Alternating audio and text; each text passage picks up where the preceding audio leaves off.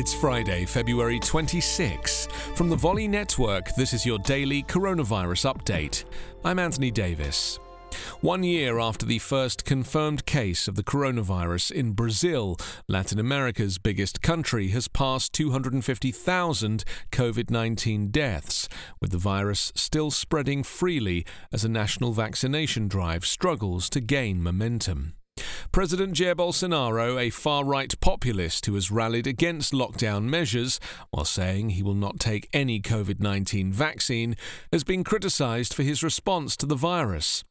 Brazil has the world's second highest COVID-19 death toll after the United States, and over 10.3 million confirmed cases, the third highest outbreak behind the United States and India.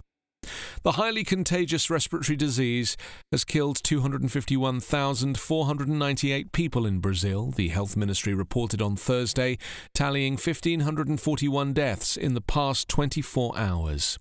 Canada's COVID-19 vaccination campaign is ramping up after earlier supply disruptions, and the number of inoculations last week hit a 5-year high, officials said on Thursday. Canada has deals with Pfizer and Moderna, but both companies ran into production problems last month and reduced shipments.